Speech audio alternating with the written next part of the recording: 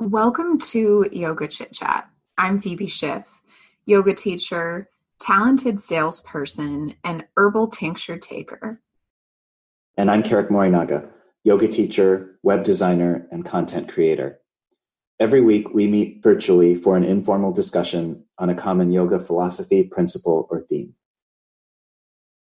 This week's topic is pranayama, which is basically the control over the movement of prana. We've been working our way through the 8 limbs of yoga of Patanjali. And so wait, what are we on? Is this number 4 now? Yes, 4. 4. And so the practices are getting a little more subtle.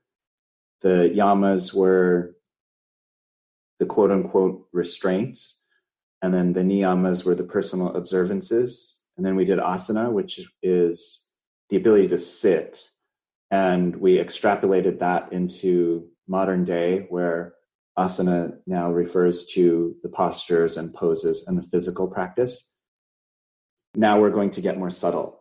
Pranayama is that first step. Really, I think of it as prana, very often translated as breath, but also we will translate as life force. We're talking about the ability to shift and change the breath, to shift and change our life force through this slightly more subtle practice. One way I saw pranayama translated is breath control, regulation of the breath. And in essence, it's controlling our life force. In Patanjali's Yoga Sutras, he talks about how life force prana is to humans as gas is to a car or as electricity is to a light. Pranayama puts us in control of whether we're pushing on the gas pedal or when we're turning on that light. And by controlling our breathing, we control the energetic flow of our experience. So it really puts us in the driver's seat of how we experience the flow of energy in our life. From the very classical definition of pranayama, pranayama is life force control or breath control. Yama meaning restraint, just like the yamas, the first limb of the sutras were the yamas. And now we have pranayama, the control or restraint of the breath or the life force. In Anusara Yoga, from a more tantric point of view, we can redefine the classic definition of pranayama in a slightly different way. We could translate it as pran, P-R-A-N, still meaning life force or the breath. And then ayama, the A in front of yama, would be a negation. So instead of restraint, it would be the opposite of restraint, sort of setting free or expansion. So we can then look at pranayama, pranayama, as breath expansion or life force expansion or freedom. And I really like to think of it that way. When we start to think about restricting or controlling the breath, sometimes that, just saying it that way, can make me feel very closed off. It almost makes it harder to breathe. As a teacher, I'll often resist words like restrict or constrict or control, and I'll lean towards things like regulate or balance, fullness. But I'm not always completely successful at that. There are still times when I'll say things like restrict and control. And I think that's appropriate. Classically, that was the definition of pranayama, and it still is. And we have a tantric view where we can think of pranayama as this expansion of the breath. Well, it's interesting because in order to experience expansion, we need control and discipline and restraint.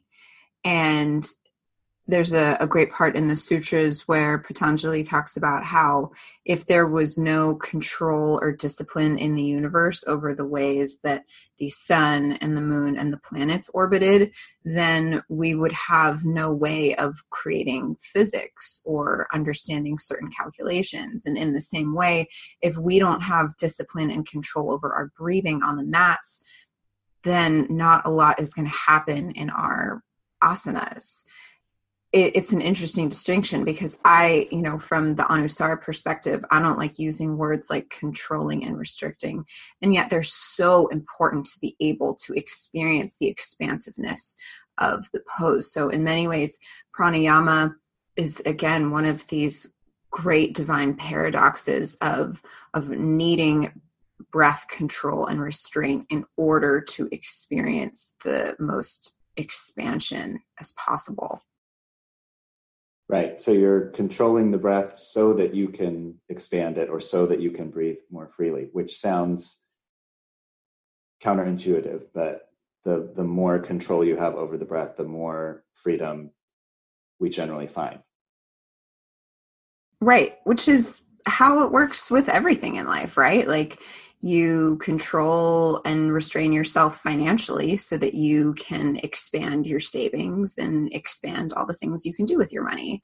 You control and regulate things that you eat and consume so that you can expand the way that you experience life and are healthy. So this principle moves off the mat into a lot of different areas. And it's such a journey to getting to the point to realizing that discipline is the way to expansion, because I know for me in a lot of different areas, just hearing the word restraint or discipline made me just want to be like, I'm free. No, you can't tell me what to do. And then you learn through many hard experiences that discipline and control is what leads to expansion in all areas. In many ways, pranayama is what makes the physical yoga practice yoga. Without a focus on the breath, without a conscious control, quote unquote, of the breath, to me, it's kind of not yoga anymore. If we're not being aware and intentional, and we're doing these postures and challenging poses, it kind of just becomes exercise if and when we lose the breath.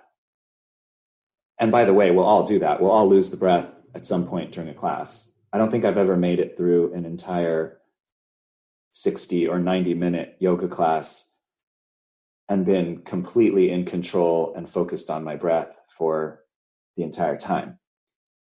There'll be moments when I breathe more rapidly than I'd like to. There are times when I catch myself holding my breath. But it's a practice. It's something that we can continue to work on and get better at. We can refine the way that we engage with the breath. We can become more focused and more intentional about it. I think the word focus and awareness maybe are more positive words for us to use. Instead of controlling or disciplining, focusing and staying aware of the breath is a more tantric Anusara way of teaching it. And I'm thinking back to a class, I was teaching a core class last night and sort of teaching this idea because it's not a traditional yoga class, but I do like to have people stay aware of their breathing. And so that's what I was cueing. Just no matter how intense whatever core movement I'm putting you through gets, try and stay aware of the breath. Use the breath as a metronome to remain attuned to your internal rhythm. And that's kind of what we're getting to, is focus and awareness over the breath so that you stay aligned in whatever you're doing. Because when you completely lose connection with the breath, then Patanjali links the breath directly with the mind. In fact, he says that pranayama is a physical means to a spiritual end, which I think is really interesting. And so by doing this physical act of breathing, you are then able to begin to control the mind. And then from that mind control, you are able to connect to higher consciousness or spirit, whatever resonates most with you. And so it's this interesting sequence of things that happen where you have this very tangible experience of catching your breath and then allowing it to let you connect to something deeper. Yeah, I love that connection between the very physical act of breathing, and then it connects us to something very spiritual. In yoga, the breath really represents spirit. It's the symbol of spirit in the practice. So when we're on the yoga mat, we're there with our bodies doing the physical postures. Our minds help us to align and know what we're doing, follow the sequence. But it's really the breath that is the one thing that's sort of moving beyond the body and the mind. Literally, the breath is moving from outside of us as we inhale and filling us with life force. We need that breath to power our muscles and power our brains. So it's literally life force coming in. And then when we exhale, little particles of ourselves leave the body and enter back out into the environment. And there's this exchange. The breath is an exchange with everything around us. When we're in the same room, we're breathing particles of each other. We're taking in particles of each other. We're sharing spirit. We're connecting to each other in a bigger way through the breath. And so the breath is our symbol of spirit on and off of the yoga mat. Patanjali also talks about how the process of breathing should look like our process of thinking. We should take in as much as possible and hold on to what serves us and what nourishes us and what helps us expand, and then let go of whatever doesn't. Often when our mind is not serving us, when our mind is not nourishing us, it's because we're stuck on something. It's because a thought or belief or pattern isn't moving. There's stagnation. And stagnation in the breath is holding your breath. And if you're holding your breath, not much is going to be happening for you after just a couple of minutes. And so breathing is kind of like the optimal process of how our minds should work, which is why Patanjali links the breath and the mind almost seamlessly. So as we become connected with our process of the breath, we start to realize that our mind should be operating in a very similar manner, taking things in, taking what helps us, and then releasing what doesn't, and then just being open to what the next inhale brings. The breath really is that connection between mind and body that you always hear about in yoga. Yoga is the connection of the mind and body, or helps us to facilitate that connection. And it's really with the breath. The breath is something very physical. You contract the diaphragm to draw air, oxygen into the lungs. It's a very physical act, and you can control that act with your mind. You can be very aware of it. You can control the rate of the breath. You can control the quality of the breath. We do breathe naturally. When we stop thinking about the breath, we'll just breathe at a natural rate. We work on the breath because most often the breath follows the body.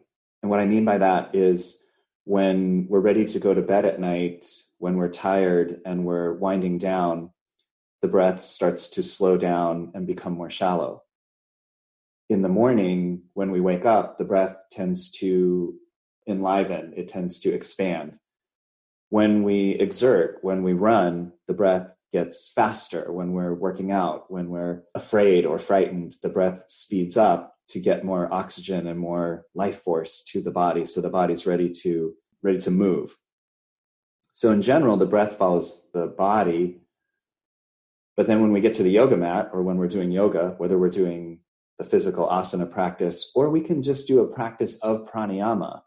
There are many yogic practices of just sitting and practicing breathing. And the intention behind pranayama is that then the body starts to follow the breath instead of the other way around. So if we're talking about the dance of pranayama, the breath is the lead dancer and the body follows. The idea is when you are exerting in Warrior 2, if you let things happen sort of naturally, the breath would speed up so that your body has the energy that it needs to do the Warrior 2 or the handstand or the back bend or whatever. But we control the breath, we focus the breath so that the body is calm and it has the energy that it needs to perform the posture or whatever activity you might be doing. The practice of pranayama on the yoga mat, I like to say it's regulating the rate and the pressure of the breath by creating a valve at the back of the throat. So the most common pranayama practice in yoga asana, the physical practice, is ujjayi breathing or the ujjayi breath, which literally means triumphantly rising. So this triumphant breath, you've hopefully heard before, we create a valve at the back of the throat. You could call it a slight restriction, but there's a tone at the back of the throat. That tone restricts the airflow or makes a smaller opening. And when you breathe with that valve, it makes sort of a rushing, hollow sound that kind of sounds like air through a tunnel. It's the sound that we make when we fog up our sunglasses or a mirror with the breath. So it's, except your mouth is closed when you're doing the ujjayi breath. And the idea is that when you're inhaling and exhaling at this steady rate, it keeps the mind very calm. It keeps the body very calm. The nervous system settles down when we're breathing evenly and smoothly and in a focused way. When the breath starts to speed up, then the body starts to activate, the nervous system starts to speed up to match the breath. So in the yoga practice on the mat, the intention is to keep this full, steady, calm breath that simultaneously provides enough oxygen, enough breath to power us in the poses. By creating that valve, we can take very full breaths, maybe even fuller, more full breaths than when we don't have the valve. This to me is the whole jam, like learning how to breathe. And I always think it's such a hilarious cosmic joke that the breath is like the whole bottom line to living. And it's so right in front of us, like it's literally within us happening right now, that we miss it. So many people, when I explain to them that yoga, the practice of yoga is about learning to breathe, they're like, well, I'm breathing right now. Like, cool. What else you got? So to me, it's this really amazing design of something that is so of a process that's happening within us all the time, but that process being kind of the underlying process for everything. The inhale and exhale is everything. It mirrors day and night and up and down and left and right and masculine and feminine. And when we really connect to the breath, then kind of going back to what I said a bit earlier, then we really take the driver's seat. We start to realize that if our body is in a state that we don't like a state of stress or panic, then we have control over that. We don't have to be victim to our physical experience. If our body's feeling panicked, then the best thing we can do is start to regulate, start to focus and become aware of our breath, start to regulate it. And then our physical experience starts to change. It's everything. It's so cool. The physical yoga practice is a practice of moving the body into different shapes and positions that it is often unaccustomed to. Our bodies take on different patterns from the various activities that we do in life. One of the activities that we do a lot, at least in American culture, is we sit a lot. We sit at computers and desks and on couches in cars and buses and trains. We're sitting a lot of the time, and that creates certain patterns in the body. It creates a rounding in the back. It pulls our shoulders forward. It carries our heads forward. And then we go to the yoga practice, the physical yoga practice, and we practice bending our backs the other way and getting our shoulders back and lifting our heads and stretching and moving in ways that break the old patterns. I think of pranayama as something very similar. What can happen for many of us is that we'll start to take on breathing patterns. The physical shapes of our bodies will create certain types of breath. So if we're hunched over a computer, stressed out, drinking coffee all the time, then the pattern of the breath might be rapid and short. And we are not getting full breaths and enough oxygen to power our brains, to keep us calm, etc. So then we have different practices, different pranayamas, breath control practices to repattern the breath. And that's how I generally think of pranayama. One of the ways I described earlier was toning the back of the throat. So we tone that area and we can focus the flow of the breath and change that pattern, which is not the normal way that most of us breathe unconsciously. When we unconsciously breathe, the breath is a lot shorter and it's probably a little faster.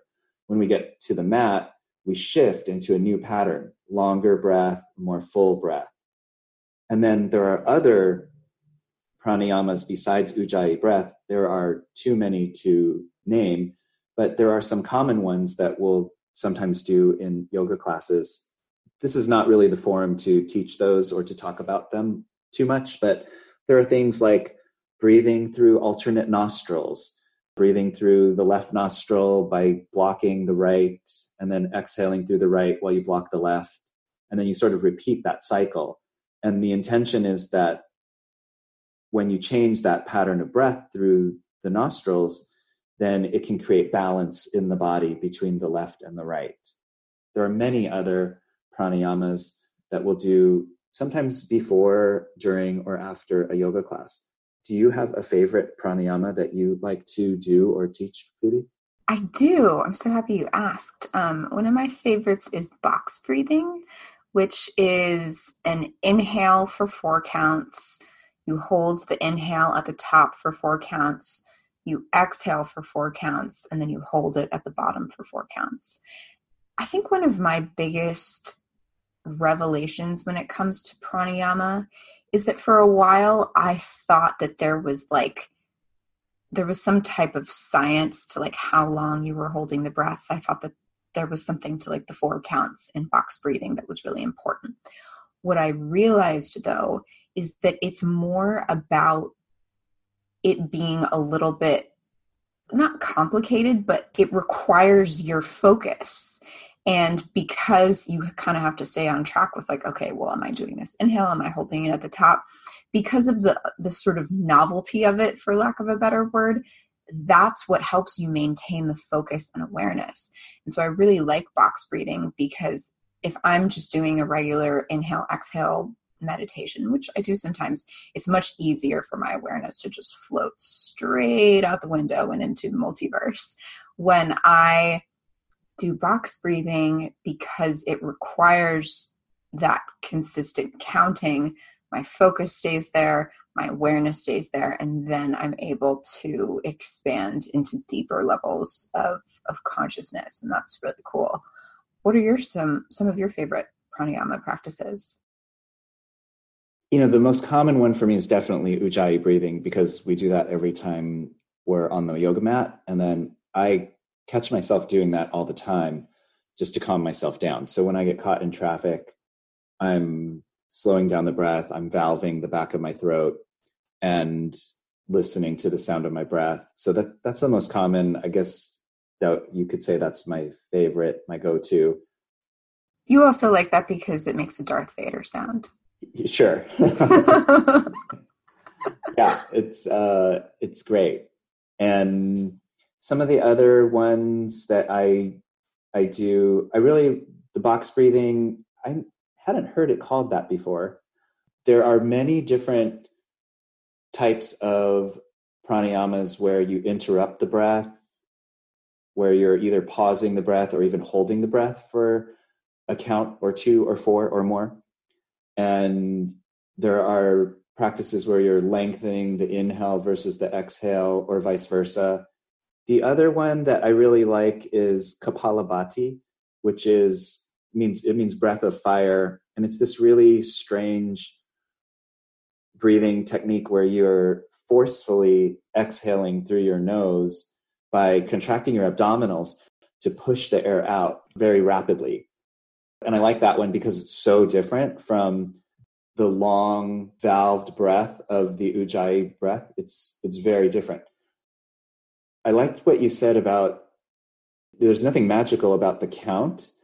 It's just that you're giving your mind something to focus on. And then I think it's that, and it's about just shifting the pattern. The yoga asana practice is about repatterning the body, and then the pranayama practice is to repattern the breath. So I do think that it's important that we do different types of pranayama so that we don't get stuck in one. If we only do the Ujjayi breath and that becomes the pattern, then that could become problematic too. Just like doing too many arm balances could be problematic, or doing too many back bends could be problematic. The intention, for me anyway, in yoga is to continue to create novelty and break old patterns, create new ones, break those new ones, and create even newer ones, so that our bodies are always guessing and having to adapt to our practices, whether they are physical asana practice or pranayama practice or even meditation practice.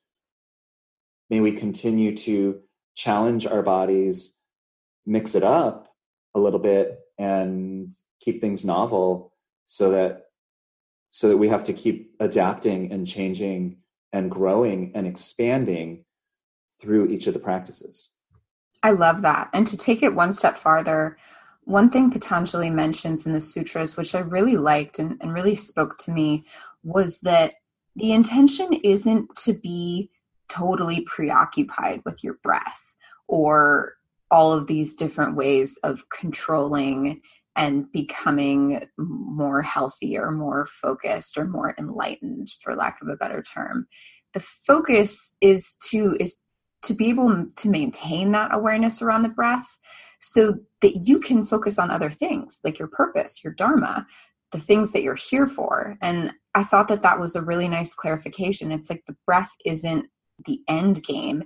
It's there to support us in our intentional action, in our poses, in our jobs, in our relationships, in our creativity, and all of our pursuits. So may we continue to focus and become aware of our breath as a tool in attaining everything that we desire. For our listeners out there, if you are interested in learning more about pranayama, one very easy way is just to look up that word on YouTube, and there's all kinds of videos of people teaching different pranayamas. And again, if you just think of it as repatterning the breath and trying something new, there's so much out there. Some of the techniques that are offered on a YouTube video may or may not be the most traditional forms of breath work, but it'd be a great place to start and just give you ideas on how you can shift and change the patterns of your breath. If you enjoyed this episode, we would love to have you give it maybe 5 stars on iTunes. That helps us get in front of more yogis like you. We'd also love for you to visit us online at our website, www.yogachitchat.com. We have links to all of our episodes available, some blog posts. We are always available to chat over DM on Instagram. And if you feel called to give us a little monthly donation, it supports us in creating more content just like this. And you can do that through our Patreon page, www.patreon.com/yogachitchat. Thanks, everyone. See you next time.